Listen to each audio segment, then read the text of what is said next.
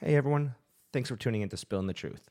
Today's episode is brought to you by our sponsor, Bluefish Design in Tempe, Arizona. Bluefish Design is a full-service marketing ad agency. They can work with you on logos, branding, interactive and digital media, really whatever it takes to take your company to the next level. They're fun, they're modern, they're hip, they're fresh. Check them out. www.bluefish.com. That's BLUFISH.com. And now for today's episode. We took last week off to get caught up on a few things around here. We have a bunch of episodes coming out this week.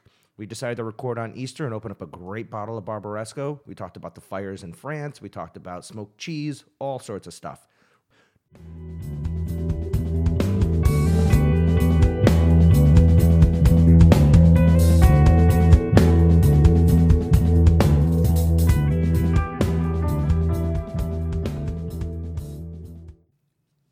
Which, to be honest, I don't think smoky cheeses necessarily go with wine, but I just like them. I think it would go well with like Syrah, like a big Shiraz from Australia. I could see like smoky things going with that. I had that one year where we had fires down in South Arizona, and I made some Syrah grapes from it because they were just going to toss them. That smoky characteristic, that actual real smoke taint, not the earwig taint, was actually okay enough where if you sold it by itself and didn't oak it at all, you can kind of just treat it like it's a backyard barbecue wine. Basically, people are like, oh, yeah, pair this with some ribs or something like that. And it actually went real nicely. It probably would have done well with this Gouda. I don't know much about cheese production, but how do you smoke cheese without it, melting? Is it like an actual chemical, or is it actually, real smoke that they're smoking it? I don't know, but I imagine it's the same way you would do fish. Like, I'm thinking of, the shed. They hang those things up, and the smoke just kind of, it's in the room. It's not really by the fire. Like, it's in another room, and the fire's in another room, and they just pipe the smoke in. Yeah, there's a cold smoke, it's called. Is that what it's called, cold smoking? Yeah, cold smoking is something they do with fish often, like smoked salmon. Because smoked salmon's not actually really cooked; it's just smoked.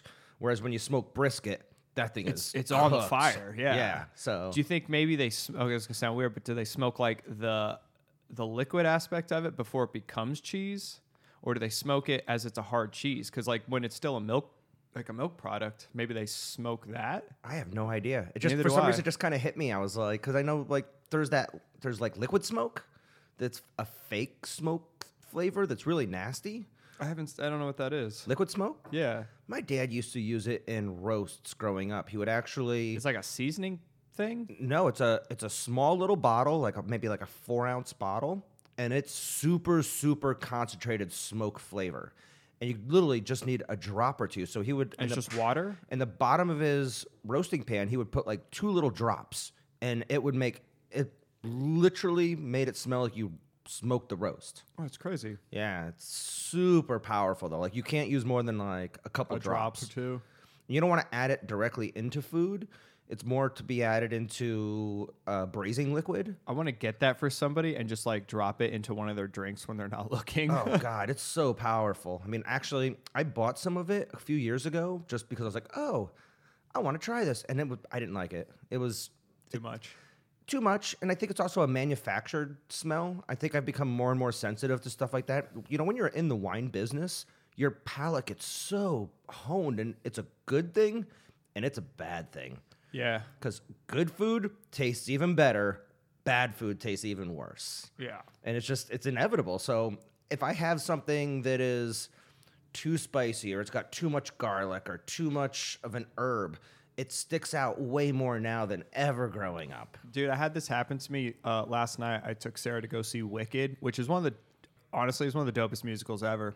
And I went to this one restaurant. I ordered a mezcal Negroni, and it was the first time I could be like, man, this guy's got a heavy hand on a Campari versus the mezcal versus the vermouth, because it was just so cherry driven. And I was like, and I started being like that guy where I'm like, damn, I don't want to judge people for how they make this, but this kind of sucks, man. This isn't balanced at all. Do you think it was the actual products he used in it, or more the fact that he had the wrong? See, I don't know.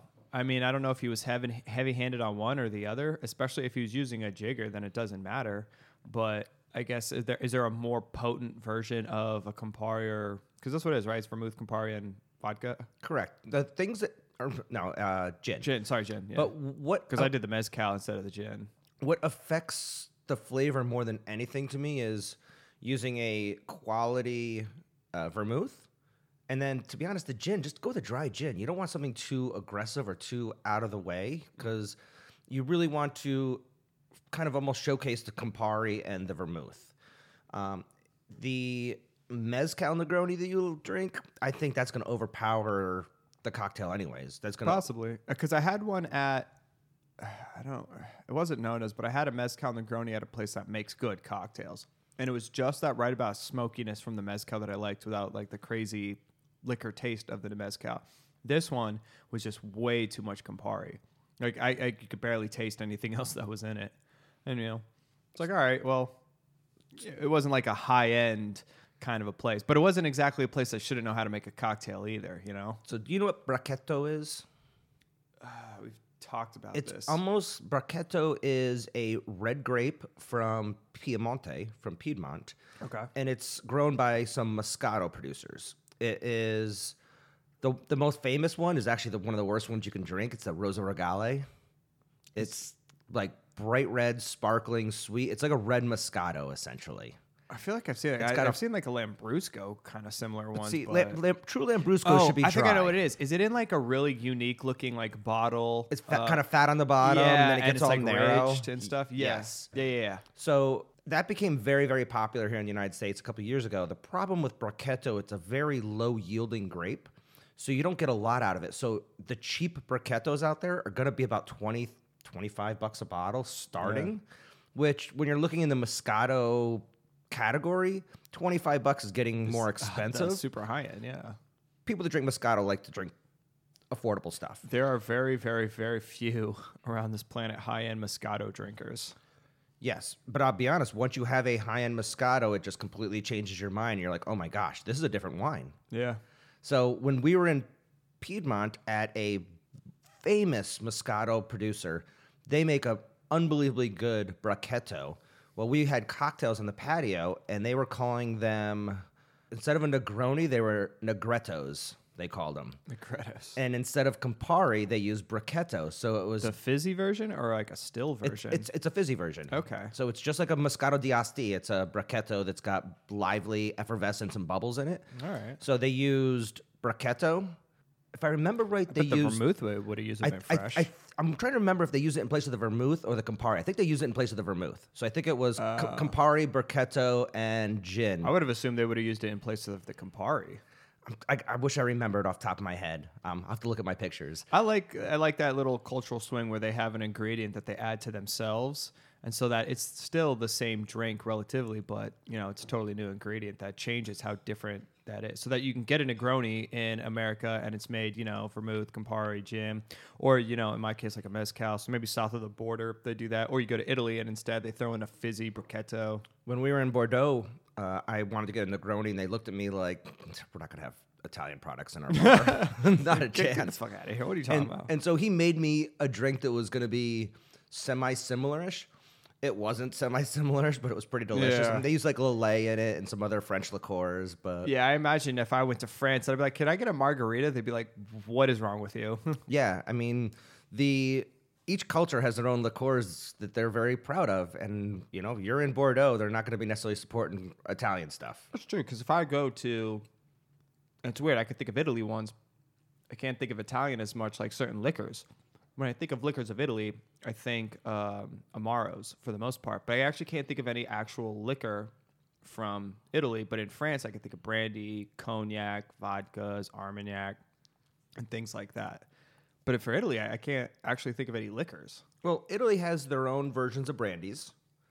So the brandies, because brandy is made with distilled grapes. Yeah. So, but you're using whole grapes, unlike something along the lines of grappa, which is from the must and what's left over. So there's an Italian liqueur, like the grappas of the world. And the grappas that we have here in America, that we've had, the Sabrinapolis and whatnot, they're kind of rubbish. It's turpentine. I mean, you could strip the paint off your boat with that stuff. Whereas when you go over there, when I landed in Italy about 5 years ago, I remember we went to this bar and they had Barolo grappa, they had Barbaresco grappa, they had Brunello grappa, and they had specific grappas after those actual wines. It was like, oh my God, that's amazing. We tried those. Like I was like, I'll try the Barbaresco grappa. I'll try the Brunello grappa. Blew me away. The what was it? Oh no, but I guess it wasn't actually an Amaro, but that Barolo one that you gave me, the Kinato. Those were unbelievably good. I actually prefer those over the Amaros that we were having, but that's not a liquor, I guess, and that's just a differently fortified wine. It's more of a fortified wine at that point. It's actually almost more like a mulled wine. It's the liquor. Mulled wine. Yeah, it's the bottom of a Barolo barrel that has been allowed to oxidize, and they enrich it with herbs and roots and things like that to make it very floral. It's not distilled. Correct. Yeah, okay. Whereas Grappa's a distilled product. Amaro It's funny, that's the one I should remember was Grappa. Amaro is a neutral spirit that has been infused. It's an infusion, and everybody has their own recipe for how to infuse it. Oh, wait, so Amaro's actually not a liquor? It's a liquor, but it's not distilled to taste like that. They actually start with a neutral grain spirit, and then they infuse it with the botanicals and the herbs. So like a gin, basically. Exactly. Okay, but it is still technically a liquor. Oh, yeah. I mean, Fernet is 80 proof. Who were we talking to recently? Was it Renhouse? They took a Fernet barrel and they're doing a beer in it. Were you with me? I was talking to somebody about this, and they recently got a Fernet barrel, and they're putting a beer or something into it, or a gin. It was either a gin or a beer, and they're going to do something unique with it. It wasn't Dermot. It wasn't Dermot. No, this was real recently. This was right before I went to Napa last weekend. I don't know. It wasn't. I thought it was a really cool idea that they were doing. I was like, oh, that could taste really unique, or it could, go south real fast depending on what you put in it. I would love to meet people who had experiments go horrifically wrong. Not like, it's not what we wanted, but I mean like, wow, that was just a failure. Like the people who instead of smoking this Gouda, they tried something different. Or the guys who take a Fernet barrel and use it in a beer, and it's so bad that they're like, well, we're just going to drink this to ourselves because I don't even want to put this on the market. I want to try some of that crap. One of the beers I've been drinking over at Ren is called the Funkle Dunkle. And it's a Funkle Dunkle. It's a beer that came out wrong. Is that the Brett one? Something happened with it, and they were like, we can't sell it. So they actually decided to, I think, add some bread in it or some cultures and let it sit for 6 months to get funky. Yeah. And it's delicious. So it was out of mistake, this amazing beer came out of it. Yeah. I mean, wasn't that what Dermot was talking about? He was talking about how he messed up that one thing, and all of a sudden it's 19 months later, and they're just like, well, we should do it now. And they thought it was bad. Turns out it was actually really good that they just let it keep going. Yeah, there's a lot of products I'm sure out there that were giant mistakes. So they're like, oh shit, we forgot about this, or oh, this went through a secondary fermentation, or something happened here, and then it turned out that people really liked it. That was White Zin. Sour beers. Yeah, sour beers, White Zinfandel. The sour beer craze in America was kind of started by, some breweries that had a beer that went sour by accident, and they recalled it. And people actually fought over the bottles because the people that liked it did not want it to be recalled. Who was that one? I believe it was Lips of Faith. Was it the Lips of Faith, the New Belgium? Yeah. Okay. And there was other people doing them. I mean, sours go back many, many generations. But Yeah. in America, it was not something that people did. It wasn't done on purpose. And when they released this beer, it was literally people were like, there's something wrong with it. Yeah. Because, I mean, imagine drinking a beer, like a normal beer your entire life, and then all of a sudden you get one that's sour. You're like, okay, that there's something wrong with that, obviously, because that'd be disgusting. I imagine it'd be the same thing if you had somebody who was drinking German beer their entire life, you brought them to America, and you gave them a triple IPA. They're like, did somebody hop this 27 times more than they meant to on accident? I just saw that there's a beer bar here in town, and they're doing a little IPA fest. And somebody's releasing, I think it might be Modern Times, is releasing a double hazy IPA. Why do people keep going to the next level? You're doing something good. Why the heck? Oh, hazy IPAs are great. Let's do a double hazy. What's next? A quadruple hazy? Yeah. Like, And then they're going to mix it with something, too. It's going to be a double hazy milk stout driven IPA. I was at Boulders on Broadway, and they had a milkshake IPA. So obviously, I saw that and immediately was like, I got to try this. But it's not. What they did was they used a certain type of malt that is the same malt that goes into a chocolate, like, malt shake. And it came out, and it wasn't bad, but I was so disappointed because the name threw me off. you were expecting Big Me. something. So milkshake IPAs are actually becoming very, very popular. It's crazy. That's that crazy experiment of, oh, well, let's just keep trying to make things weirder. So they're adding lactose into it, too. Is that what it is? Yes. Okay. So Because Lift Hand is great. Oso does a milkshake IPA that's fantastic. Wren House this week released a beer called the Roof Rat. It's a blood orange milkshake IPA. See, like, okay, again, there you go. Like a weird experiment. Why an IPA, lactose, and blood orange? That is 3 things that, how do you put all that together to make something? So It's like an orange creamsicle. I'll say it's like an orange Julius in a way. so crazy. They have to serve it in a small glass because it's almost 9% alcohol too. That's the other thing. Some of these alcohol contents are getting out of control. Now, I wasn't overly impressed with this batch of Roof Rat. That's what they named it. The reason being is that I wanted so much more. The milkshake IPAs that I have had have typically had more body, more weight, more soul in them, where this is a little thin. They asked me, you know me, I'm opinionated. No, not at all. And if someone says, hey, what do you think? I'm a professional taster. This is what I do for a living. I'm almost reluctant sometimes to tell you my opinion because I don't want people to be insulted by any means. Especially if you go and you got to see them all the time. Especially when it's my local name brewery. So they asked me, like, so what do you think of it? And I said, I need to have a couple more sips before I make a judgment.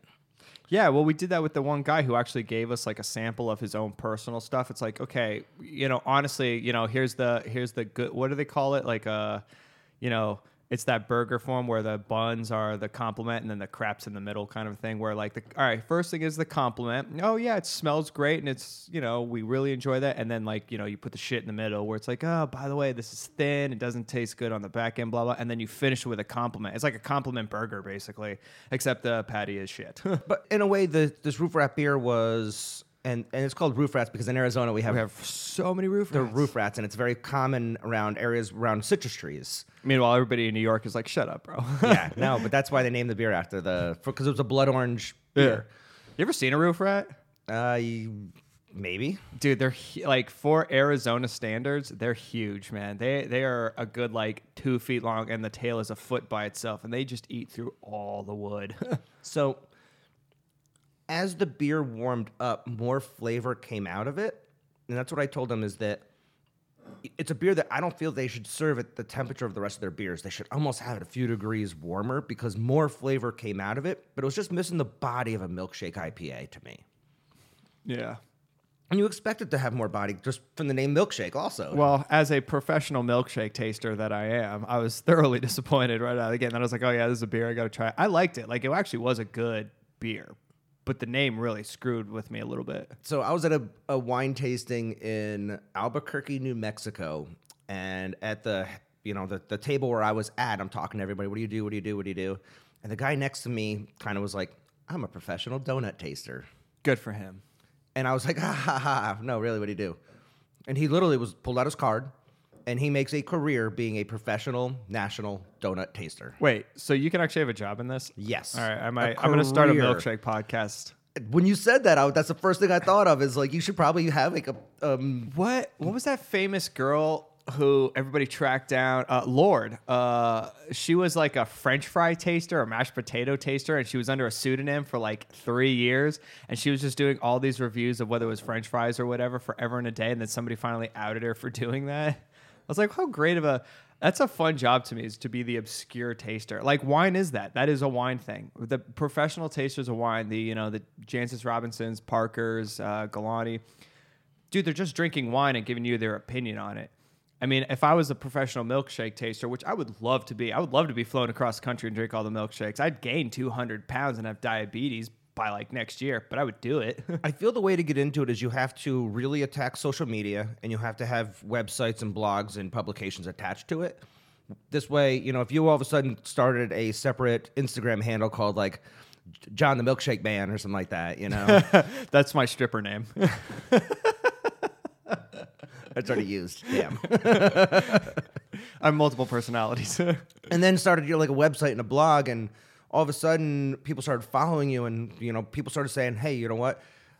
They would reach out to you on your website and say, hey, I'm going to this town. Where do you recommend? And all of a sudden you start becoming the lifeline of people for milkshakes. And then all of a sudden people start saying, I want the John the Milkshake Man to come and taste my milkshakes. Yeah, and people start following, and people start flying into town to like taste their milkshakes for their big grand openings. And one thing that's crazy though is depending on the type of person you are, is you either have to be that real serious person who is, I take my job seriously. I really appreciate you for flying me out or doing whatever, but like I'm going to give you my honest opinion, and you have to be prepared that the second you say, "Wow, that sucked," that contact's done. You burned a bridge by being honest, which sucks, you know? I mean, really, really good people will sit there and listen to you and be like, damn, why did I suck? And then you could be like, well, it's thin, you know, you use too much of this. And then maybe over time, they're like, okay, try it now, we got better.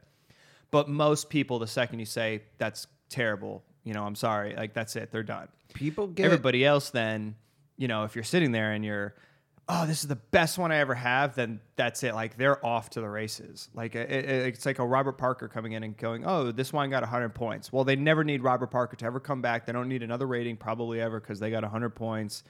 They're going to keep doing it for fun, but it's their business just explodes from that point. Yeah, people want your opinion until you give them a shitty review, and then they don't want your opinion anymore. Yeah, and that's the scary thing. And from a business aspect, if you're sitting there going, okay, I'm confident enough to reach out to that guy to have him taste my stuff, either takes like just a lack of, I guess not knowledge, just be like, well, everybody's doing it, I'll do it. But most people are probably sitting there going, I have faith in myself that this product is really good and I love it and my friends say they love it and the guests love it and I have great people. And then you send it out and boom, it comes back 89 points. You're going to be like, are you fucking kidding me? Like, how? Like, was the bottle bad? Was this batch bad? Was the year I sent bad? Like, was the judging bad? And, you know, you're going to be sitting there running your head the whole time. Like, what happened? How did I get 90 points? How does everybody love this? And I got 89. Yeah. How did some Boda box wine get 90 points and, you know, your family property that you go out there and harvest the grapes yourself and clip every single like leaf off yourself and you're like, wait, your what? grandkids are out there. If you're a grandpa and your kids are out there and they're picking with you and your family's there and like you put all the energy and love into everything you do, you get 89 points. And meanwhile, your next door neighbor is the massive production facility that just, you know, runs a machine through, picks their grape, they buy all new barrels, they use oaks, they use staves, they get 92. And you're like, what the fuck? Yeah, well, they also maybe took out a big ad in that publication that keeps the donut taster in business. Yes. They buy the magazine for like all 12 of their shops and everything. Yeah, it's true. That's a crazy industry. So I would like to be a professional milkshake taster at some point in my life. On my deathbed, like right when I know my heart's thinking like, oh, we can't taste it anymore. I think how you have to do it is you have to be good at marketing. You have to, in today's age, it's easy to make happen. However, you have to be good at marketing yourself. You have to be good at the social aspect of it. You could just throw it online and it will never go anywhere. You need a marketing team. And that's what we're realizing with this podcast is how to market it and how to get it out there and word of mouth. And, you know, whether it's through our Instagram and taking pictures on the Instagram, you know, I think Twitter's kind of a weird medium. I don't really use Twitter that much, though I do tweet out new episodes. Yeah. There's too much chatter to me on Twitter. Yeah. You can get lost. It's like you're shouting into a crowd and you're hoping one person in the crowd looks at you and goes, oh, I heard you. Everybody, let's listen to him. If anything, I do like the fact that there's the archived aspect of it where you can look up somebody and kind of go through and see what they've had to say over the last 2, 3, 4, 5 months. Which is super dangerous depending on some people's comments. Some people get burned on that. They go back. I mean, Kevin Hart. Yeah. Look what happened to him. Well, one thing too about being a judge of whether it's food, wine, anything, is it's not just the marketing aspect. I think it's the writing aspect too. It's not just, hey, here's why I gave this wine a 90 points. I gave this food this, whatever. You have to write and really, really define why you did that. You have to come from a knowledge base that's like, this is why I think this wine got 91 points. It's because there's certain things that were off here, the nose finished here, there's a whole structure. Like right now, sitting with this wine that we open, my first thought, if I was an average consumer, I wouldn't drink this wine. And the reason for it is when I smelled this wine, it smells like somebody farted in my glass and mixed it around with their feet because it's a funky wine. But I know how this grape is done, and it's going to blow off in 20 seconds or, well, like a couple minutes. And it's going to be one of the best, most fragrant wines that I've had because I know that it's good. So as a wine critic, you have to tell people, listen, this wine is going to be funky. It is going to definitely make you sit there and go, what am I smelling for a second? But here's why. And you have to engage the consumer or, you know, whoever's reading your article saying, it smells like this because this grape does this thing. Give it a couple minutes, let it open up, and I promise you that floral nose will come out, and it's going to be the best wine you taste. Get past the nose, give it a couple seconds. And that's why somebody who all of a sudden will give you, this is why I gave this wine 94 points. And then your consumer could say, oh, I get why he rated it this, because if it was just me, I would have thrown this in the trash can. You know, I've been following a number of reviewers for a number of years, wine reviewers. Some of them have been people like Robert Parker, who If you like big, bold, juicy, in-your-face wines, Parker was your guy. Well, Parker has a publication, and he's now divvied out the duties to a lot of other people. The girl who's doing his Italian reviews is one of my favorite reviewers nowadays. She's so passionate about wine. She gets stuff sent to her office or to her house. She goes to these events, Vin Italy's. She goes to these big release parties and reviews all the wines. But sometimes she just goes to the local shop and buys 3 wines from a producer that has never sent her anything and does a review on them just to review them. There's not a monetary gain. She's not getting a free dinner out of it. She's doing it because she's passionate about it. And I really, really appreciate that. She just did this week on her Instagram. She's like, I went to this shop. I've always wanted to review these wines. They've never sent them to me. So I used my own money out of my own pocket to buy these bottles to do this write-up. Well, here's the crazy thing about that. She does that, probably every week? A couple bottles, you think, at a time? Let's just assume she does that 3 or 4 times a week. She goes out, snags a bottle, and drinks it. And anything she does not like, she will probably not write about. She just kind of goes, oh, yeah, I didn't like that, whatever. I don't have the time to deal with that. But when she hits something, she goes, wow, I love that. And they write about it. And all of a sudden, you're the winery and you're the winemaker. And all of a sudden, your Instagram pops up, you got tagged in something, and they're like, oh my God, I found this gem. These guys are great. You as a small guy who has no influence anywhere in the world that you're at, you're a little tiny producer here, and all of a sudden this big, huge publication reached out and went, we love this wine because we randomly drank it. Dude, that's huge. That's to the winery, that is striking gold. But to her, that's just a normal day of her trying whatever. That's a huge difference of things going on in the wine industry, and also getting extraordinarily lucky. Well, it's amazing if you follow Monica on Instagram, because when the wine shipments show up, she'll be like, hey, I'm doing Brunello this month. She's like, I just got back to my office, and there's a full pallet of wines just on her doorstep. Yeah, it's crazy. And she opens up all the boxes and she lays them out in her living room, and it's almost like the entire living room is just covered with bottles, like 400 bottles, 500 bottles, 600 bottles, and she has to open those up and drink them and try each one of them.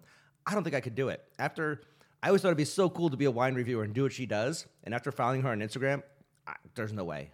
You know how hard it's got to be? I imagine as a person coming up in the wine industry, one of their biggest things would love to be like a wine reviewer, whether if you're an enthusiast, Parker, like Spectator. And you're like, oh, I'm the Italian producer. And all of a sudden that day really sinks in, where all of a sudden, ding dong, and you've got an entire case at your door. And you're like, yes, I've got a case at my door. I got to try this. And they're like, no, this is the first one in the morning. Like, you're going to get another one later. Review these now, quickly go. Oh, shit. All right, you pour those. And all of a sudden there's another case. And all of a sudden there's another case. And all of a sudden you're looking around your house and you look like a hoarder of wine because you haven't gotten around to the reviews. And you got to quickly just pop a cork, drink it. And what happens when you hit that wine? You're like, oh, my God.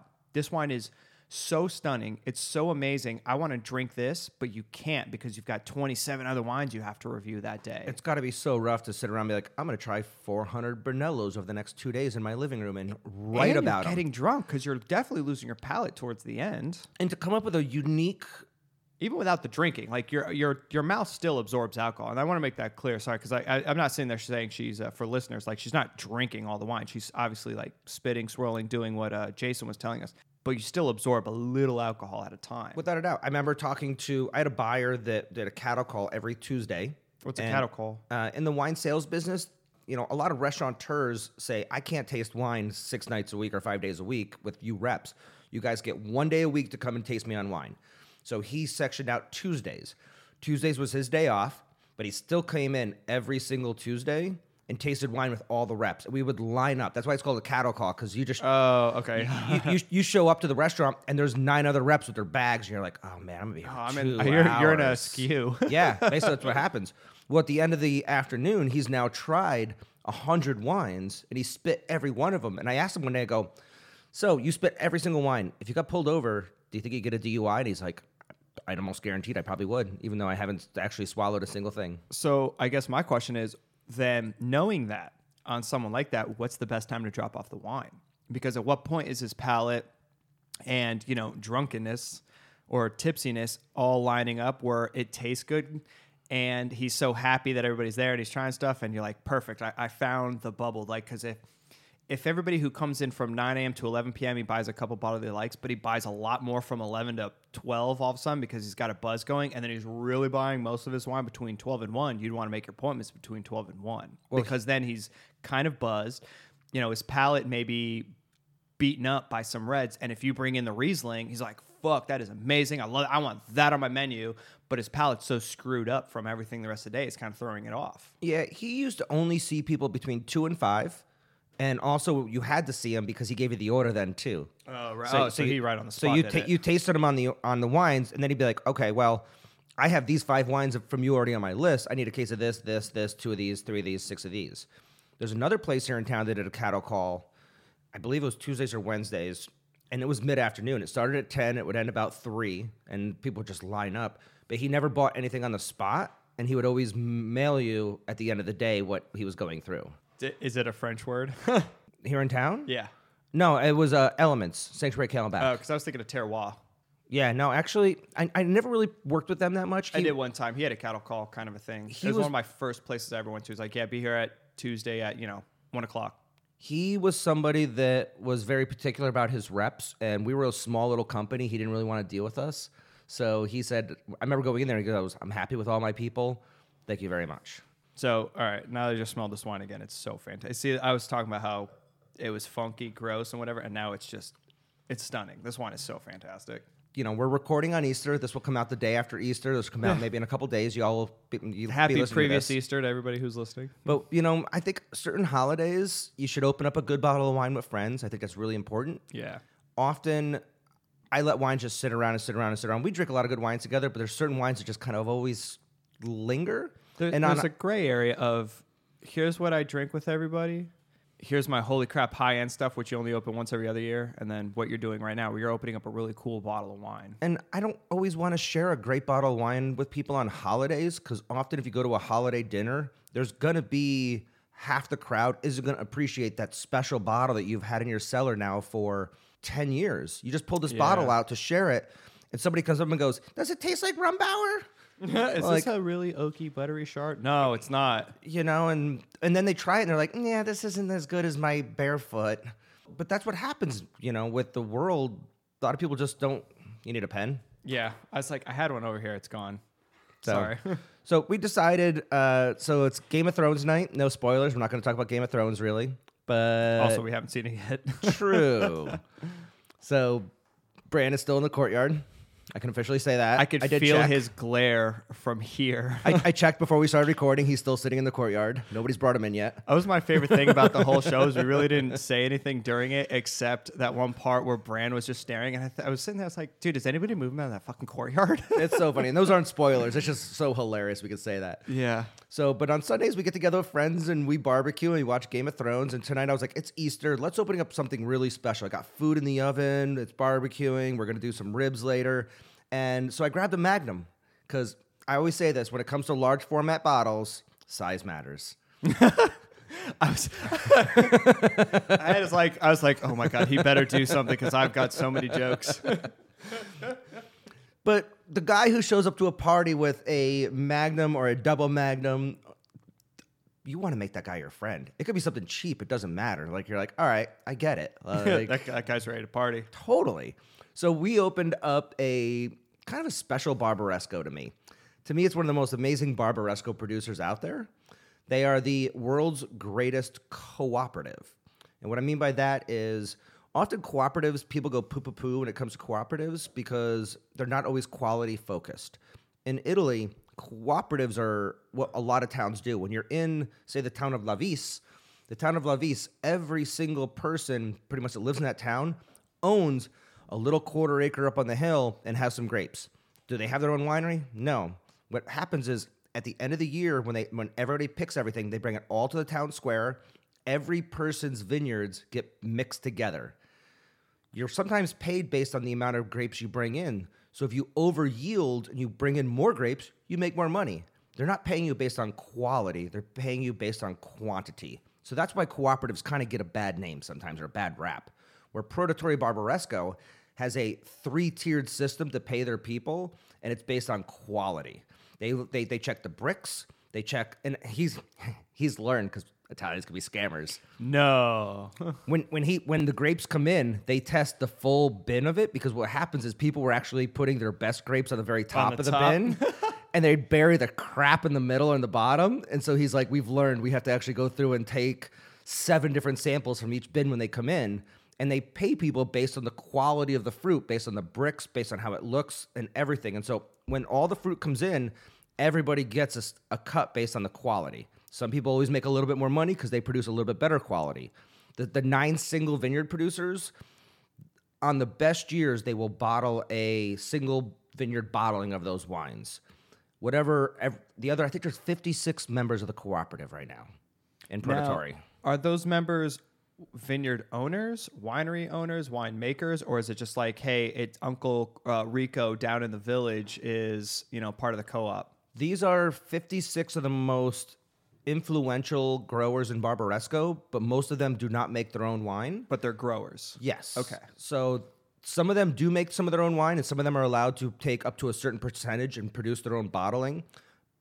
However, Prototori is so well known globally that it's an honor to have their grapes into the cooperative. Yeah. The guy who runs the cooperative, Aldo Vaca, is voted in every year basically as the head of the Prototori, and he's been the head of the Prototori for like 30 years now.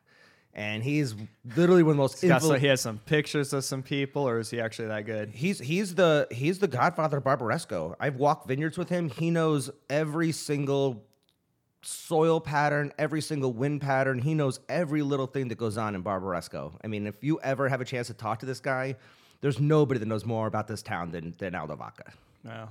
So they only do the single vineyards on the very, very best years. And actually, it's not always based on the best year. It's based on the best wines.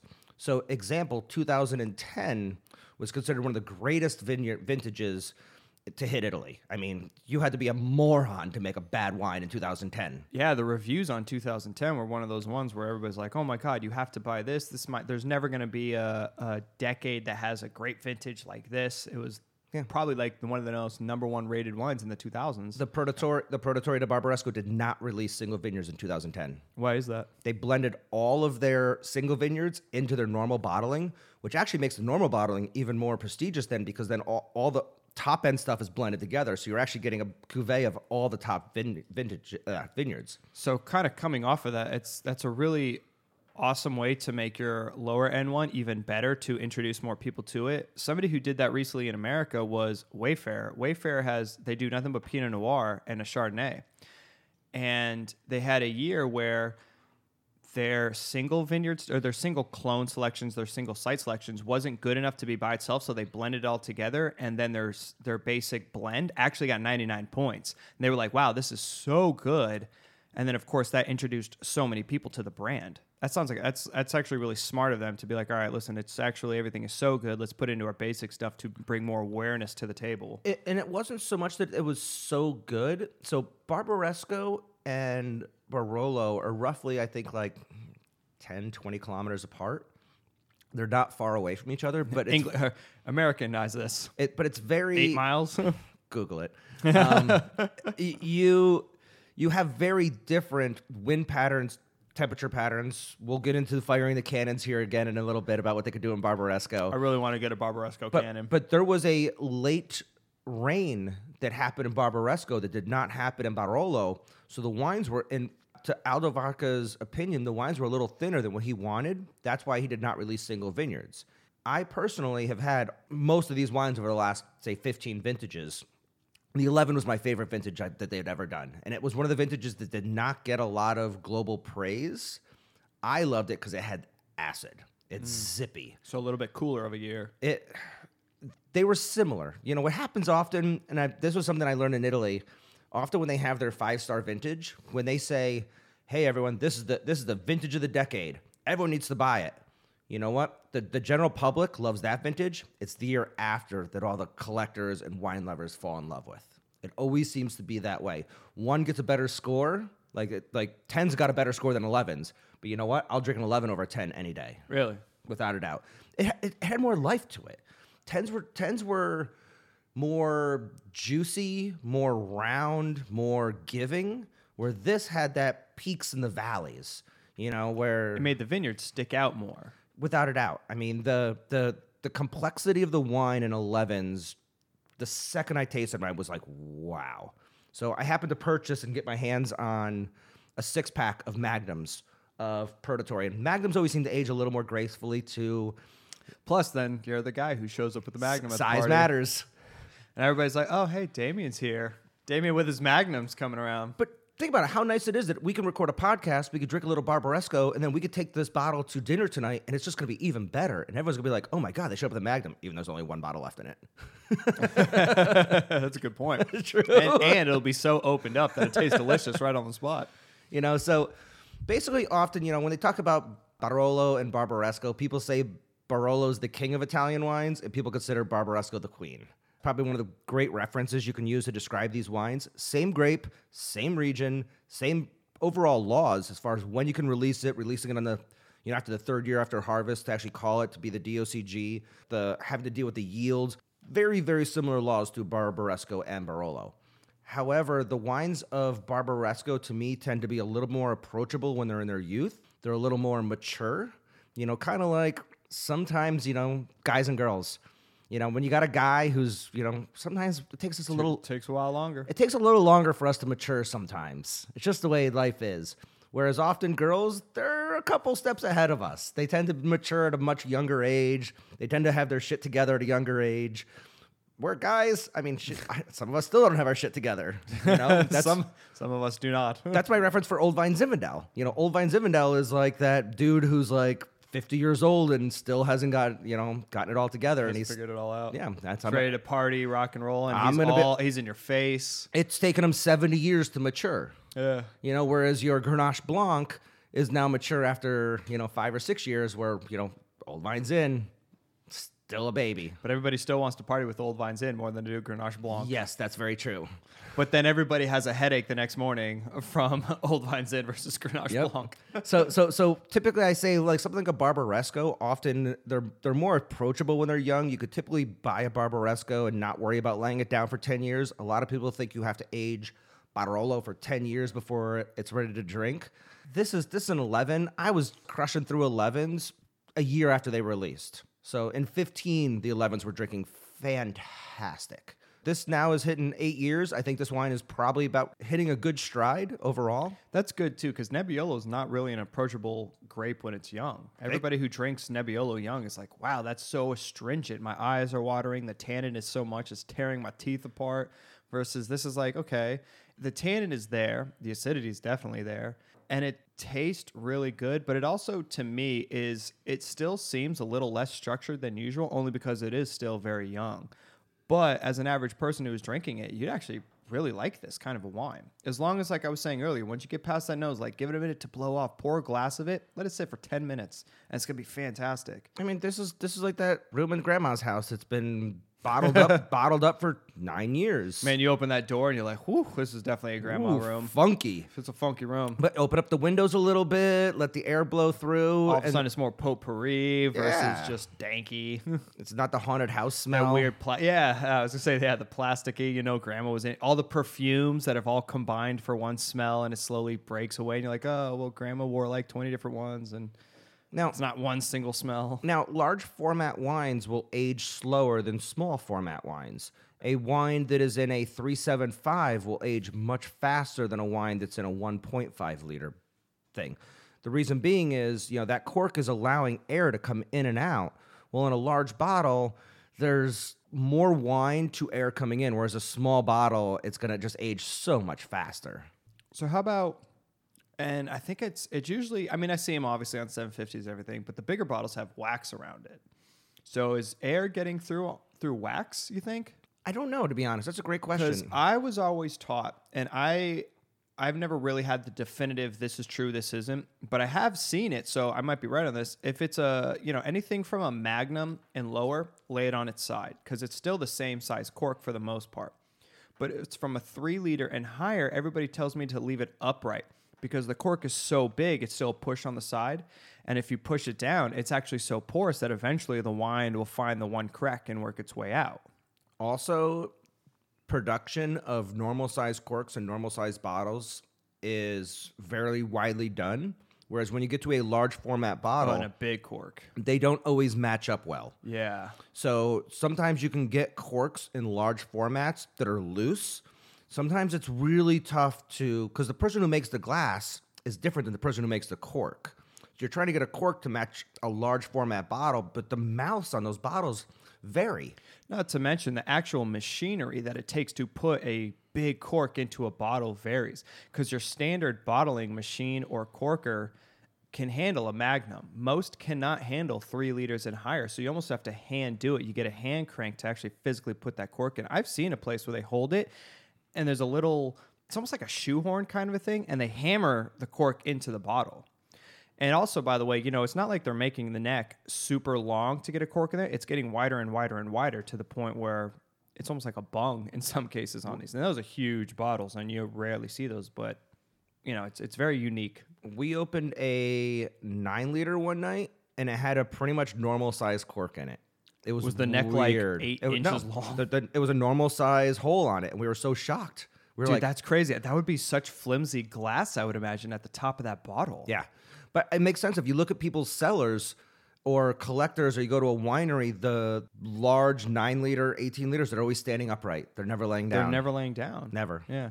Because I'd imagine just because of how porous it is, somehow that wine will find one way to get in. Also- And that's why I've seen wax around it, though, because I think they also kind of go, wow, it is so, you know, porous. We got to put wax on the top of it. Think about the weight, too, behind it. If you lay it down, you now have 9 liters of wine pushing on one single cork. Oh, good point. Whereas a 750 only has 750 milliliters pouring on It that can cork. hold it. I never thought about that. I didn't think about that either. You're right, because you're right. All that volume pushing on that cork might, over a long period of time, slowly move that cork forward. Yeah, so true. That's a good point. I never thought about that. How do we get on a rant about large formats? I guess because we're drinking one. But Yeah, probably.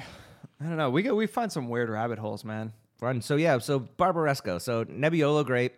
I always recommend Prototori because it is an affordable Barbaresco. Typically, the price is great. Retail. This is a great gateway into Nebbiolo. If you are listening and you want to drink Nebbiolo, or maybe you've had a Longue Nebbiolo that you really liked and you want to step it up a notch, go to Barbaresco and try a Barbaresco because they're typically going to be about 30% cheaper than Barolos. And this is generalization. There's Barbarescos out there that you're going to give a left kidney for in your firstborn son. Like they're pretty expensive.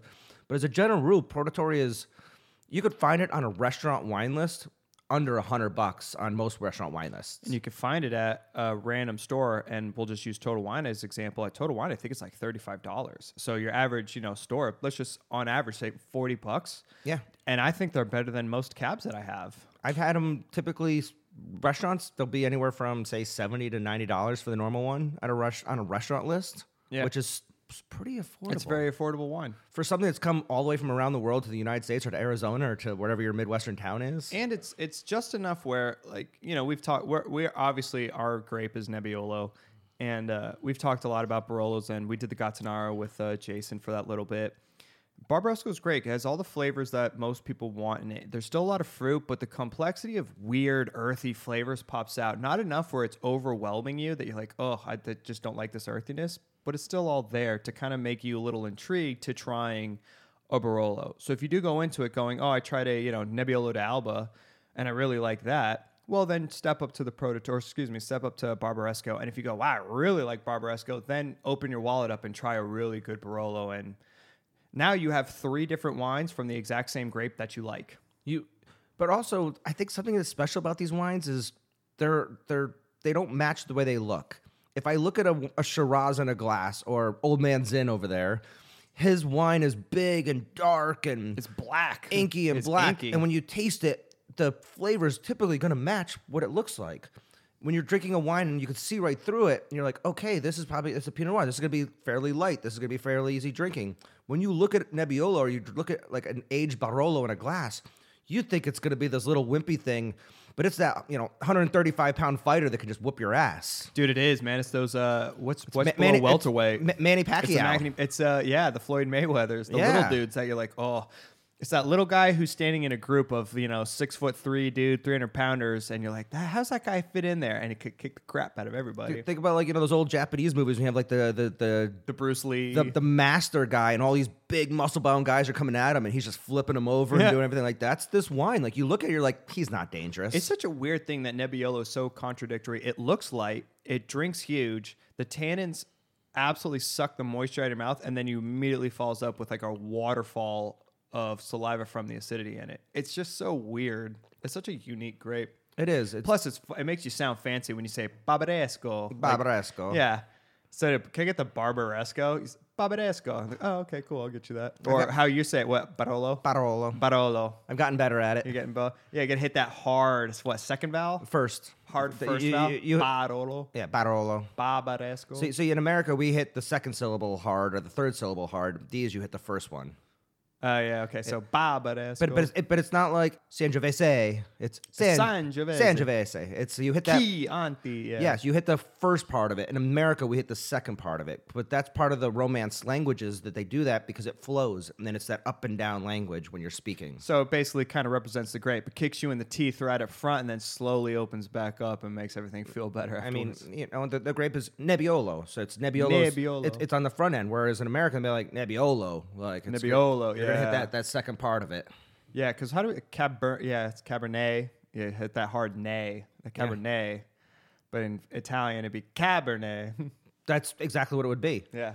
Speaking of which, actually, I printed off a little something fun today just to kind of talk about, while we're kind of enjoying these wines. We want to talk about the glassware here in a minute too. Cool. But Wine Searcher, which drives me up the wall, but it's a great research, great tool to use. The reason why it drives me crazy is because people will look up wine pricing as me being a wine salesman, and they'll be like, well, I see it selling in New York for this price. Why are you trying to sell it to me for this price in Arizona? And I'm like, well, because it has to go on a truck and truck across America. That costs money. Like, you have to pay for the driver. You have to pay for the gas. You have to pay for this. It's going to naturally be more expensive here than New York. Yeah, buy from New York, and then by the time it gets shipped and sent to you, it's going to be, the same price, if not more. And some people do pull a bait and switch on Wine Searcher where they'll throw something up there to bait people in, and they call, and they're like, no, we're out of that, but I'll sell you this. And so there's some games that people play on it. But so Wine Searcher actually they went through their entire database, and they actually listed their top 10 most wanted wines of 2 different categories. And I have the list here. This is by producer. So the first one I want to talk a minute about is going to be their top 10 Chardonnays globally. This is excluding Burgundy, and it's excluding Blanc de Blanc. Okay, so are we talking brands or regions? Brands. Okay. Actual brands. This is on Wine Searcher nationally. The brands just what everybody in America is looking at? This is globally. It'd be off their website. Okay. I want to play this game. Yeah, this is their top 10 most wanted wines from around the world. From Wine Searcher. Okay. Yep. So are the 10 most popular Chardonnays that aren't Burgundy and aren't Blanc de Blanc, because you can't. That's champagne. So champagne doesn't count. Okay, so it's not. So okay, I'm gonna go with 7 of them are probably American and 3 are outside of America. All right, so I know you can guess at least 1, maybe 2 of them right away. Probably Rombauer being one. Rombauer Vineyards. Okay. Average price listed $39. Okay. How about what's a big guy I've been seeing recently? Whitehall? Nope.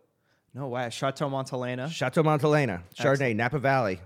Current entry level of them, $50. Is that what they're at right now? Yep. Actually, that's not too bad of one either. All right, so this is national stats across. So these are actually pretty accurate as far as what's being sold around the country, especially being from where that is. All right, so I'm thinking of Fess Parker. Not on the list. That's a big one. Who else is big Chardonnay? So no Paso Robles ones I can think of. Can't think of Monterey. Okay, I'll put it this way. Hold on, I can see the bottle in my head. Hold on, give me a couple seconds. Oh my God, it's such a big ass brand. Shit. Most of these are U.S. There is an Australian one, and there is an Italian one. There's an Italian one on there. Yes. And there's an Australian one? Shocking. All right, I could never guess the Italian, so what's the Italian one? The Italian one is Gaia. Yes. Really? Gaia Barbaresco producer. I know, it's a huge Piedmont one. You see the Toscana, you see Gaia everywhere. Chardonnay, and also crazy as you think, Rieslings from Piedmont are amazing. Dude, I had that GD Vira. It's so good. I can't They got- wait to drink that. What's something that makes you cringe? The term warm climate Chardonnay, right? Cool climate Chardonnay? Fuck yeah. That's Piedmont. Mountain cool climate Chardonnay. So yeah, so Gaia's Chardonnay from Longueuil, average cost $228. Damn. All right, I'm going to avoid that one. All right, the other big guys I can think of, how about Mayakamas? I would have thought they would have been on it because of their connection to the Paris tasting. Yeah. But no, they're not on there. And Mayakama they have problems in the United States, people embracing their wine. It's been a tough sell in this country. It really has. If you think about it, we know it because we're wine geeks, but I don't think it's widely known amongst everybody, I think the all right, average person. So I have two more I can think of that I think would be enough where there's a lot of consumers buying it and a lot that want. And my thought is either Robert Mondavi. Is there a Mondavi one on there? Nope. And the only other one I can think of would be the dude who makes all the good stuff, Kongsgaard. Ooh, ready? There's 2 Kongsgaards on there. He's got 2? Okay. Kongsgaard's The Judge, Napa Valley Cult Winery, 100 points in Parker a couple He's years got ago. 100 points on a Chardonnay. On a Chardonnay. Jesus, I didn't know that. Average price, $445. Yeah, for a Chardonnay in America, good for him. And that's for the man. Judge. The other one is his Napa Valley Kongsgaard, 123 average price. Dude, that's insane. So there's 2 Kongsgaards on there. One that I knew would be on there as soon as I saw this list myself, just think about it. Wait, real quickly, is it all... There's no Oregon. Does the rest is California? There is no Oregons. Okay, because the only other one I could think of is a guy who produces a ton. I don't know if he has any, but the dude over in Fort Ross Seaview, he does William Sellium ones. He does Sojourn. Because of the K. You're there. You got the first 2 letters. You know what I'm thinking Kerner. It's not Kerner. Kerner's a grape. We've actually drank one of these together, I think. I think with Johnny one night. Kistler. Kistler. Yes. Yes. This is one. All Kistler is on there. Kistler's Sonoma County Chardonnay, average price, $127. Damn, that's high too. And then Aubin Clement would be the only other one I would imagine. ABC's not on there. I mean, ABC is pretty... I mean, you assume it's kind of sought after, but not like... Yeah. All right, so what are the other ones? Super wanted wines. So what are the California ones? Yeah. Cake Bread Chardonnay. Cake Bread. God, I was thinking of so many big ones. I want to say Maryville. But unfortunately, the average score on Cake Bread is 89, but it's still very highly rated and highly it's gotta wanted. be one of the original ones, probably. Yes, and I think that's just Duckhorn. Duckhorn was the other one I was going to think of. But just like Silver Joke, it's that people know the name. Like Cake Bread kind of came out and put a name out that people recognized. Well, they've been doing it since the 80s, and if you've got a group of people from the 80s drinking, they're sticking with you for life. The millennials might not gravitate towards Cake Bread, but... I'm very intrigued to see what brand now, 30 years from now, will still be popular but okay from millennials. I guess like our generation people, because you and I will drift from thing to thing to thing. So I'd be intrigued to see who the Cake Bread is 30 years from now. So who else? Aubert. Oh, Bear. I just had one. We were talking about this earlier. Average critic score of 94. Average price $180. $191. Yeah, that stuff's expensive. So we've gone through 1, 2, 3, 4, 5, 6, 7, 8. There's 2 left. And these are the foreigners? Well, there was 2 foreigners on there. There was Gaia, and the other one is from Margaret River. Leeuwin, Leeu. Leeuwin. Oh, WIN. yeah. Okay, that makes sense because I see a little of their stuff in America. Their art series Chardonnay from Margaret River has an average score of 94 points and a refreshing price of $77. You know what? To get on a boat and make it this far and be from Margaret River, which is the other side of Australia, that's actually pretty reasonable. And then the last one is Marcassian. Marcassian? From Sonoma. I'm not familiar with that brand. Sonoma Coast, made by Helen Turley. Yeah. I mean, it's a Turley wine. I was going to say, because if you ever had a time where you're like, name the top Zinfandels, I'd be like, is it all Helen Turley? Yeah, so also the most expensive one on the list. Marcassian. 500 plus. 410. Fuck. That is... Your mind is blown right now. That's why I wanted to pull this list out. Yeah. For not Burgundy? God. Yeah, meanwhile, people listening are like, holy crap, I wouldn't spend that money. But you know what? You don't have to because I guarantee all of those sell out. So they did the Chardonnay list. And of course, with the popularity of the Chardonnay list, they just released the Cabernet list. Okay, this one could be way harder. We'll get into it in a minute. So let's pause. Let's go back to these wines for a second. So we poured this wine in 2 separate glasses because there's Burgundy glasses and Bordeaux glasses. Burgundy glasses are the ones that have like the kind of fat middle, and it's meant to have Pinot Noir or Chardonnay because it traps all those flavors in the glass. Whereas your Bordeaux glass typically comes up more of a straight line up. It's meant to give away or give off the alcohol. You want the alcohol to blow off. Where Pinot Noir, the alcohol is not necessarily going to be trapped in the glass. You want the esters to be trapped in the glass. Typically, a Cabernet or a Bordeaux varietal has a lot of esters. You don't have to trap it. It's going to come up. It's going to come up and slap you anyways. Yeah.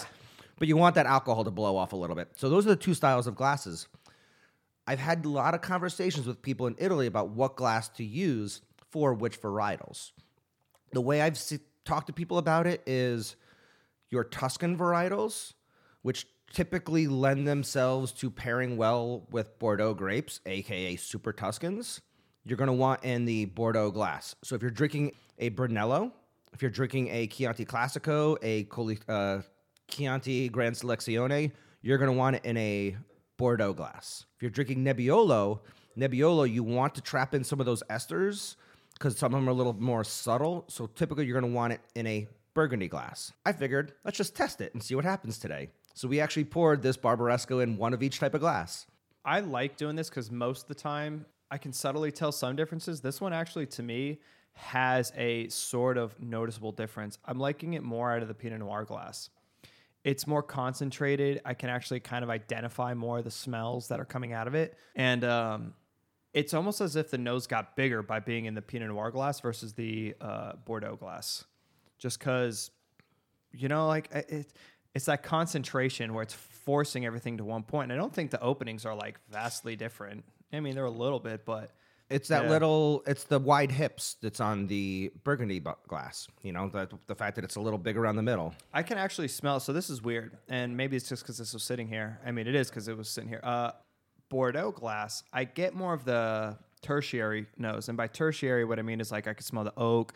I can smell the process is kind of like laid out a little bit more. So like, being a Nebbiolo like this, you're not really getting oak off of it, but you can kind of get an influence of the oak from it versus the Burgundy glass. It's just straight fruit. It's that orange rind. It's that earthy, like, I'd never get the tar. I always say that because I've never had tar. I've never been on a roof tar. I know you've tarred it, or you've actually tarred a roof before, so maybe you get that. But to me, it smells like a potpourri. It smells like all the fruits and citruses I would buy that withered away, kind of like sun-dried for the most parts. But also cherry. I do get cherry on a lot of Nebbiolo. Nebbiolo, for me, you get the dried rose petals. Rose petals, yeah. Potpourri, and also tea leaf. It's the potpourri. See, I don't know tea leaf well enough. I've just never been around tea. Like, I don't know if somebody would hand me a bag. Are we talking like a Black Earl tea or a chamomile? Like, when you say tea leaf, well, because there's so many different styles of tea out there. Yeah, because there's now people like, well, what type of tea leaf? There are going to be tea experts out there. Like, which one? But I'd say just generic good tea. Not some raspberry, white, orange blossom tea or something like that. Just like just regular black tea. And for me, I do get a lot of those dried flowers, tea leaves, stuff like that off of I always Nebbiolo. like to say, I think it's great, is that it's a potpourri smell, depending on what type you buy. Whether it's a combination of and I had a bag one time, and I actually still have the bag, so I always can remember the name. It was my first time Sarah came home, because she'll put some potpourri throughout the house occasionally, and she opened up this one bag, and I went, oh my God, that smells like Piedmont. Like, it smells like when I drink certain Nebbiolos. And what was in it was oranges, cinnamon, rose petals, lavender, and a few like other dried out, withered potpourri. And the bag smelled like a fresh Nebbiolo. And I was like, holy crap. And so I'm looking at the bag now, and whenever I think of if somebody blinds me on a Nebbiolo and I have that old orange rind, my first thought is to be like, okay, it smells like potpourri. I think this might be Nebbiolo. See, the Burgundy glass, to me, has more of those potpourri characteristics, whereas out of the Bordeaux glass, it actually smells more oxidized. Yes. As weird as that sounds, it almost smells a little more cooked. smelling it out of this glass, and I don't know why. Maybe because all those I don't get the floral characteristics. all those out of it. subtle esters that sit in this glass, I think are just blowing out of this glass and getting lost, and you're maybe just getting the alcohol out of it or the tertiary, the additional notes on it. Taste-wise, by the way, it's the exact same. Totally, yeah. But that's actually. But you're right. The nose is so much better in that Burgundy glass. You taste with your nose first. I'm actually about to pour the rest of this into this glass, but I want to let this sit for a while. So by the end of the podcast, I can still have that, that long pour and see where it's at from there. But you're right. I mean, honestly, it's breaking down for me to a point where I 100% prefer a Burgundy glass for Nebbiolo. Without a doubt. Yes, I agree. It is weird, like the average consumer who gets to go out, and how weird of an effect on it is the fact that if you've never drank wine before, I'm like, you've got to try this wine and whatever, and I poured it into a glass that doesn't work for it. I wonder how much that changes somebody's opinion to not have it. Same thing with beer. Like, how often do we just drink out of a pint glass? Should we be drinking out of the snifter? Should it be, have you seen those IPA glasses where it's a thin bottom and kind of white stout? Like, how big of a difference does that make? If I was served this wine in this glass, I'd almost be a little disappointed.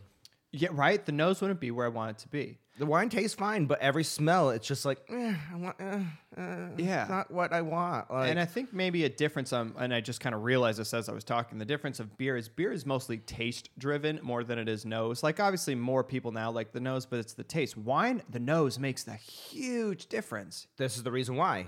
Often you're drinking beer at 37 degrees where all the stuff you smell, it's muted. The roof rat, I literally sat there and warmed it up. Once I warmed it up, all the nose came out of it. Whereas with wine, if this wine was served right now at 37 degrees, neither of the glasses would have a nose. It would smell. You'd smell like you'd smell wine, but no flavors. And that's the beer thing. And I think that's why beer is more taste driven than nose driven. Yeah, that's a good point because you definitely don't want to be handed a warm beer. Granted, this is America, by the way, because I imagine in other countries where they don't have the refrigeration, I think Guinness. Better. I mean, there's some beers that you want warmer. We drank when we were drinking some beers in Italy. It was they just handed you the bottle from like a shelf because they got it that day, so they know it's not bad. But at the same time, you're like, all right, it's different. All right, but wine makes insane different on glasses. All right, so let's talk Cabernets. 10 most popular Cabernets in the world, like based on Wine Searcher results. All right, does that exclude Bordeaux? I will tell you right now, based on the rules, yes. Excellent. All right, how many American? I'm going with, let's see, Cab's so big. I'm sorry, 5 American, 5 outside the world. Okay, here's what they actually did. They excluded Napa on this list. Oh, shit. That makes it difficult. Because you probably have it'd be all Napa. You'd have 10 Napas on the list. It would be all Napa. It would. Okay, so everywhere in the world excludes Napa. All right, I'm changing my opinion to... This is a crazy list now. I'm changing it 4 American, 6 outside the world. Yeah, the 10 most wanted non-Napa Cabernets, and also no Bordeaux, because these are non-blends. And straight all Bordeaux's are blends. Yes.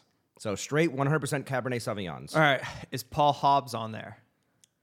Paul Hobbs Napa. No, Paul Hobbs is Sonoma. I think he makes. They do have Napa, but he's in Sonoma. Oh shit, because by default he's actually in Sonoma, but he has Napa grapes. All right, so Gaia, does Gaia have a cab on there? No, I'll tell you that right now. No Italians. Because I would figure what's that amazing cab, Castello di Rampanello. Da Rampanello. I believe the Dolceo is all cab, but I think they still use some Sangiovese in it, like on some of them. There might be a couple percentage. So, who's in Sonoma? Going through Verite. Surprising, not on the list. Paul Meyer. Not on the list. I think Paul Meyer's now fully in Napa. One of the ones we've actually drank with Johnny a couple times at Atlas, I believe. Well, think about Washington State. Not Quilceda Creek. Quilceda Creek? Yeah, because they got 100 points. Quilceda Creek, Cabernet Sauvignon, Columbia Valley, Washington. Average score, 95 points. Average price, $227. But I have to think of big brands. Like, who are some... These aren't always necessarily dollar-driven brands either. You got to remember that. Some of these are going to be very, very cheap. That's what I'm saying. Like big brands. Because I would say like a Rodney Strong. Nope. Prisoner's not. That's a blend, so that doesn't matter. I was just thinking if they was. Let's think Australia for a second. that dude's name. Or I'm sorry, Penfolds. 2 Penfolds on here. Bin 29 and You're just guessing. whatever. You're just guessing fucking They're numbers. bins, right? It's bin something. Penfolds for sure. So or Penfold, Molly Duker, but no, that's right. Yeah, but Penfolds for sure. Penfold's bin 707, and they're 707. and they're 407. Oh, okay. I thought they only had one. I didn't realize they had a few. Ready for this one? So the 707 average price $415. I thought one of them was like almost 1,000 or something ludicrous. Well, they have some higher collectors. Okay, because they had one that was like 100 points every year, and they're impossible to get. Yep. Okay, big brand. Mondavi's out. So while you're thinking, hold on, real quick. So Penfold 707, average critic score 94 points, average price $415. Penfold's bin 407, average score 91, and the average price $68. Are there any South American ones on there from Argentina? Maybe Chile? There are South American ones on here. Okay, so if it was Argentina, I would think of like maybe Katana Zapata or what's that other big ass I am brand? shocked there's no Argentinian ones on here. Well, then if it's Chile, it'd be Toro del whatever or Concho del Toro. Yep. Or Real really quick, Concho del Toro? Concha Toro, the Don Belcourt Cabernet.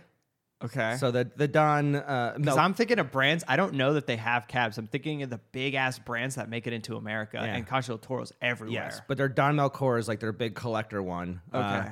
Average score of 93 points, average price $100 It's $100. for the Don Melchor, yeah. Well, just like, the Cloapalta that we had up there. Oh my Like, God. So, by the way, I was at Total Wine the other day just because I was snagging some stuff that we could eventually drink later. And they had that. They had the newest release. I think it was 2014. They also had a 2000 and... What do we drink? The 4? Yes. 4. Yeah, they had 2006 as well for like $10 more. It's like $120, and the other one was $110. But I thought it was kind of cool that they had both side by side. Dude, there's a name I'm thinking. It's not Mondavi. It's not Rodney Strong. It's so popular, dude. It's everywhere. I've seen it at Safeway and at Albertsons. Fuck. It's You're going to have a lot of trouble, actually, with the rest of these, to be honest. There's only one or two that you might really be like, oh, yeah, I'll get that. But yeah. you're... I'm thinking of the big ass brand. Like I would say like a Fespar or a Justin. surprised. It's not on there. That should be. Really? Justin's or what's the other? J-Lore.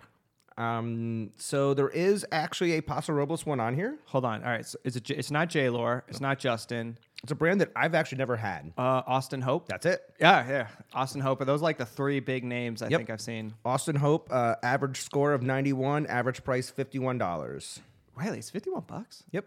The only other big, Whitehall was Napa. So, yeah, it's kind of weird because I'm thinking of the big guys. I don't know where to go from Behringer, Behringer. Oh, my God. Knights Valley Cabernet Sauvignon. Dude, yes. We have my dad has bottles that he loves that stuff. Yep. Behringer. Average price, $29. Yeah, that's about right because it's like $35 out here. Dude, that stuff is actually really good wine. Right? I'd give a shout out for Behringer for doing a great job with the Knights Valley stuff. I always say that, I forget that's not part of Napa. It's the back end. when you have White Zinfandel money, you can afford to do other things. Okay, but wait. Wouldn't Silver Oak Alexander Valley technically be on that then? Is it on there? No. It's not on there. Nope. Oh. So we have one from Spain. Spain. Still another one from Muga? Chile. No, Muga wouldn't make one. Still another one from Chile. Is another from Chile? So I don't know any other Chilean brands other than Concho y Toro. From What's the Chilean one? Torres. Oh, I did say Torres at one point. Okay. So it's the Mas La Plana Cabernet from Penedès. It is an average score Why are you saying of that? 92 points and an average price of $63 a bottle. Damn. And then you said one from Spain. I feel like we should buy some of these bottles and drink them on the show at some point. Especially I'm the. down. I think we should do these top 10 cab, top 10. because some of these are affordable. Like we can go out and buy a couple of them and not break the bank. I'm not going to go out and spend $400 on a Chardonnay. Not unless it says Burgundy on it. If it says Corton Charlemagne, yes, please. I'll do that. So there's an Australian one. Another And Australian I brand? don't know this producer. Not Molly Duker. Wynn's Black Label Cabernet from Coonawarra. Oh, I never even heard of Wynn's. Wait, like Wynn as in the casino? Wynn. Yeah, the casino in Las Vegas is the Wynn. Yes. Wynn's Black Label Cabernet Sauvignon. It's a I guess a historic wine from what it says here. Average score 92 points and a price of $29. I'm officially pouring this into the other glass. So the other one from Chile is going to be the Los Vacos. Oh, so there was a third one. From Chile. There's two from Chile. There was No, the Concha Toro, the and Torres. Torres of Spain. Oh. So it's not the same Torres. Oh, maybe it's the same family. Yeah. Well, no, Torres is Spanish. People just think it's from Chile. Yeah, Torres is Spanish. I'm guilty of that. Totally. Well, so the Los Vacos Cabernet Sauvignon from Chile, which is weird. Average score 87 and an average price of $10, which I don't know how that's ended up on there. Global. That could be it. It's got to be a global thing. Yeah. It's probably like one of the most sought after. It's probably the Mondavia of South America. And then the last one we haven't talked about it's called the Motto Blackbone Cabernet from California. Motto? Motto. Never even heard of that. It was invented by Chateau Saint Michel Okay. in 2015, so it's a brand new project. Oh, that's crazy because I would have assumed maybe Chateau Saint Michel would have been on there. It is I guess it's a impressive wine, wallet-friendly price. It's not even reviewed. It's based on some scores and some user ratings, and that's it. And a price of $12. Cool. It's just fun. I love throwing stats out. I'm a numbers guy, you know that. So I see this You're stuff. numbers, dude. Yeah, I like the guessing aspect of that. I'm really surprised though some of the Cabernets that didn't end up on that list. Like, Yeah, but we're thinking maybe from like a wine geek aspect in a way. true. And you know what? When you think Spain, you're thinking Rioja. You're thinking a lot of them are blends. You know, they're gonna have something else in there. It's gonna have a little, Carignan blended into it. It's gonna have a little Tempranillo blended into it. But this is straight 100%. I'm really surprised there was nothing from Argentina on there. Yeah. What you couldn't do? What top 10 Nebbielos from around the world? Well, you got one country pretty much. Yeah, it's just these guys. I'm excited to try later on just because we do have the single vineyard ones of the Produttore. And then we could then kind of showcase, hey, here's what the Paje vineyard tastes like, or the Asili, and what's the other 9 that they have? What I would like to do in the next release, I'll talk to the people who do the importing and see if we could do it as a 2-part episode.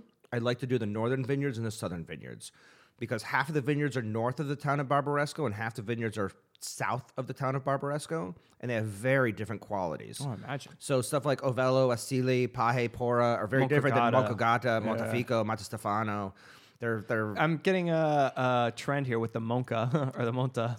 Yeah, so I have a very interesting video that I put up on YouTube. You can actually just Google Aldo Vaca walks through the vineyards, and it's posted by me, Damien. There's two separate Put that up on the website. two separate videos. I'll actually link it in the website. Yeah, it'd be cool. It's 2 separate videos. One of him walking us through the northern vineyards and literally going, see those 17 rows up there? That's Paje. See the 14 rows over here? That's Ovello. This is Asili over here. The reason why this one tastes like piney is because of this. The reason why this one has a little more acid is because this one's a little closer to the valley. This one gets a little bit more. It's a degree and a half cooler going through this vineyard than that vineyard. So going back to the Produttore, how many vineyards are in that bottle? 56. But in the single vineyard versions of the Produttore, how many do they have? There's only 9 single vineyards. Okay. So 9 vineyards of the 56, they really say, wow, these 9 stick out. Yes. These guys are crazy. So Barbaresco invented the cruise system in Italy. They are the first people to do cruise. Really? Barolo has copied the crew program in a way. You know what? Barolo has fucked it up really bad, and they're just fucking it up worse and worse and worse every month. Too many personalities, too many people want to be in this appellation or this crew or that crew, and they start making up crews. There's hyphenated crews. Look what they did to Canubi. Canubi's Hill has 9 vineyard different designations on it. Canubi was 15 hectares, and then somebody lobbied it, and now it's 40 hectares. But you can use Canubi dash this and Canubi dash that, and it's Canubi Boschkish. It's just they've muddied the waters. Whereas the way it works in Barbaresco, it's very exact. This is that vineyard, and it's lineated, and it's got exact. This is where it begins, this is where it ends, and they're not changing it. And they're the first people in Italy to do that. It's amazing for Italian standards that they stuck to their guns and went, nope, we're not changing. Yeah, I think so true. So they left the door open for what Burgundy did and Bordeaux eventually did, where they kind of crewed it off. Well, I guess more Burgundy than Bordeaux. Well, the Burgundy and Bordeaux classifications and vineyards were done before what Barbaresco did. These are the first Italians to try and actually Italians, do that. okay. Correct. And, Burgundy's got it pretty dialed in. If you see the vineyards, I mean, there's walls between them. They're privately owned, and then they're giving their grapes to the Produttori to deal with it. Yeah, and actually, something we were just talking about, too, is the fires right now that's going on in Burgundy. Like, the fires on purpose. Yeah.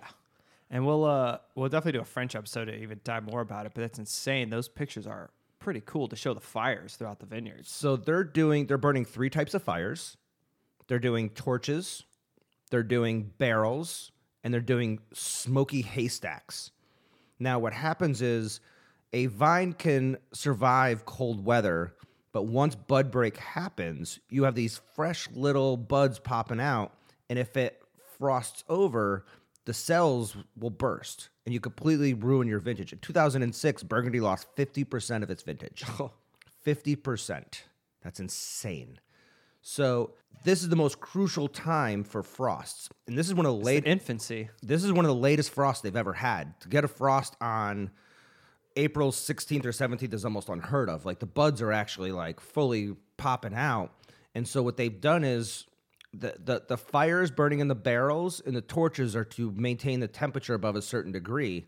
The reason what they're doing is they're taking these hay bales, they're catching them on fire, and they're dousing them constantly with water. There's people literally all night long they're doing this, and it's making this giant smoke hazes go up. Because what happens is if your vineyard does get a little bit of frost and it does start to get a little too cold, when the sun blasts it, it instantly changes and your cells burst. Whereas if it slowly warms up, it actually doesn't affect it as much. It's like the Encino Man. Really? So all that black smoke slows the sun hitting it? It's meant for the sun in the morning is why they're doing it. Interesting. Because I had heard so many cool... I love that one. The other one I heard was they were using helicopters, and the helicopters, the way the rotation was pushing that warm air back down to the ground. Correct. I heard that it changes the ground temperature by 30 degrees at one point. Yep.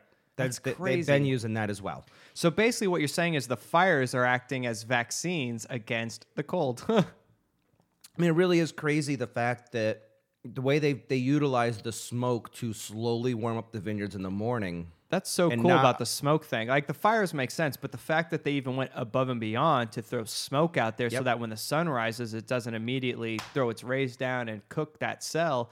It blocks itself out through the haze, and then it's, it's a hazy field. Well, literally, I mean, think about some of these movies like where they had the frozen man. You want to defrost them over a period of time. You don't want to just throw that dude in the microwave and like have him like Encino Man. Encino Man did a terrible job of this. He didn't defrost overnight, I don't think. Yeah, they put the heat ovens all around him, and maybe that's why he sounded the way he did. That's why he sounds like Brendan Fraser. That's why he sounds like Brendan Fraser. But if it actually slowly warms up throughout the day without getting blasted by the heat in the morning, it'll actually help protect anything that might be suspect to frost. Brilliant. I mean, these are old school techniques. This isn't, and it's getting worse. I mean, with global warming, it's really getting bad. It's pretty crazy. With all the fires, everybody's going to deal with their unique things. Burgundy's going to deal with hail and frost. California's got to deal with the fires constantly. I was just there last weekend. And it's green, and it is so beautiful this time of year. I mean, it is beautiful green. But when you look at it, you're like, dude, all that's about to die. All of it. All this green is about to become yellow, and one spark, and poof, there goes the entire valley, which clearly happened in 2017. So, by the way, I've noticed, as we eat, this is the first time we actually have eaten food while we're drinking all this. We ate all the smoked Gouda. I had a way less smoked Gouda. Oh, was there less? I didn't notice. It's because I kind of got into it last night and did a little damage to it. So. A couple beers, a couple things of cheese. Yeah, I don't know. I ate about 70-80% of it last night. Awesome. So what are your final thoughts, man? I know it's something you and I drink often, but for the listeners... It's honestly, this is just drinking so fantastic. This makes me so happy. As I drink this wine, I do not think it's flawless in my opinion. There's nothing that's out of whack. There's nothing that goes, oh, that's too astringent. How many times we criticize every wine? Every wine we taste, we're like, I like it, but it needed this. It's missing this. Game of Thrones last week. James opened that big ass Syrah. Paso Robles. Saxum. Saxum. That's what it was, Saxum. I did not like You that. didn't like it. I thought it was okay. It was pretty good. It was big. It wasn't. I enjoyed it, Yeah. but once again, we always find a flaw in every single wine we taste. Yeah. I find no flaws in this wine. Good point, because when I drink that Saxum, I couldn't get past certain meaty characteristics. Now, granted, but that's my taste. Like, again, this is just me. So if you like big styles, great, keep drinking. I mean, Saxum has a great following. This one is absolutely one of those wines where how many times have we poured this for people and it turned them on to Italian wines? Every single time. This is a great wine for Nebbiolo, because you're right, the acidity isn't so overpowering, it's shutting your eyes. The tannin isn't so bad, it just sucks the moisture out and you need a glass of water to fill in. Like, it's just a great, perfect wine for Barbaresco. I think these guys are doing a fantastic job. Yeah, And honestly, it's one of the few wines where I think this is one of the first Nebbiolos you poured for me. I think I'm almost positive it was the first Nebbiolo you poured for me. And it's now my favorite grape. And it's a classic label. I mean, this is the label they've had for 100 years at the Produttori. I mean, this is... It looks like a dancing fox. I know it's not a fox, it's a guy, but from a distance. And I love the fact they actually use the Albiessa bottle, too, in the large format. I'm mad they don't have a cannon on here. Oh, yeah, we didn't talk about the cannons of Barbaresco at all. Oh, for what will be the 500th time? I really, one day, I'm going to go there, I'm going to buy a cannon, and I'm going to shoot it off every November here in Arizona. So there's a restaurant. So if you're in the town square of the town of Barbaresco, very, very small town. If you're underneath where the clock tower is, there's a little restaurant called Anticatore. And Anticatore has a guy. Old Earth. It has a guy who's a 5th generation hand cut pasta guy, and his name is Maurizio. And he actually hand cuts the tagine. Tagine is a egg yolk rich pasta that's almost like an angel hair, but he cuts it to order at your table. But it's a big, like, it's a hearty pasta, even though it's angel hair? Yes. So he cuts it as thin as an angel hair, but he cuts it with this giant cleaver of a knife. You could tell he's been doing it since he was 4 years old. And his father did it, his grandfather did it, his great-grandfather did it, and it's his family recipe. And they literally serve like 6 things in this restaurant, but it's all about the tagine. And Produttori's tasting room is right around the corner. And So they do have a tasting room. they do have a little tiny office tasting room you can go to. That's crazy. And it's not at the Produttori, it's not at the production So yeah, facility. you can't go to the winery. No, it's not open to the You get public. the tasting room. Correct. And we were sitting out there dining. He's sitting there cutting the pasta for us, and you just hear ba-boom, ba-boom, ba-boom, ba-boom, ba-boom, ba-boom, and we're like, what the fuck? Are the French invading? Like, what is going on? That's not how that works. The French don't invade. And in Barbaresco, they shoot a type of cannon at clouds during times of the year to disperse the clouds. It's actually illegal to do this in Barolo.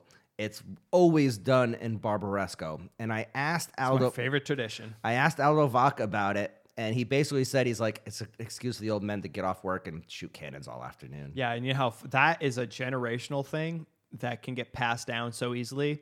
Hey, son, you want to go shoot a cannon? Yeah, obviously. Let's go do this. That's something to like work for as a kid. You're like, yes, I want to be one of those guys. Like, It's the perk of being the owner / winemaker. imagine Shoot being the old cannon. guys. He's like, clouds are coming in. We're getting off work early today. They're all outside sitting there smoking a cigar, looking at the sky like, really? There's not a damn cloud? Oh, there's a cloud. There's a cloud. All right, everybody get your cannons ready. Yeah. Paolo, Maurizio. Yeah. To the cannons. To the cannons. It's got to be awesome. We're going to make a shirt with just somebody pointing out, to the cannons. Oh, dude. Love it. All right, dude. Let's enjoy the rest of Easter. We're going to record a couple episodes this week, so guys, get ready. There's going to be a whole bunch of Spilling the Truths coming. We're going to make up for the fact we didn't do one last week. We're going to do a rosé episode. Yep, we'll do the rosé episode. We're going to talk more about France. We're going to talk more about some of the fires that have gone on in France, both these controlled fires, the Notre Dame, and some other things that are going on. It's going to be a great week for us for talking about wine. Love it. Thanks, Awesome. guys, for listening. Love you guys. Cheers.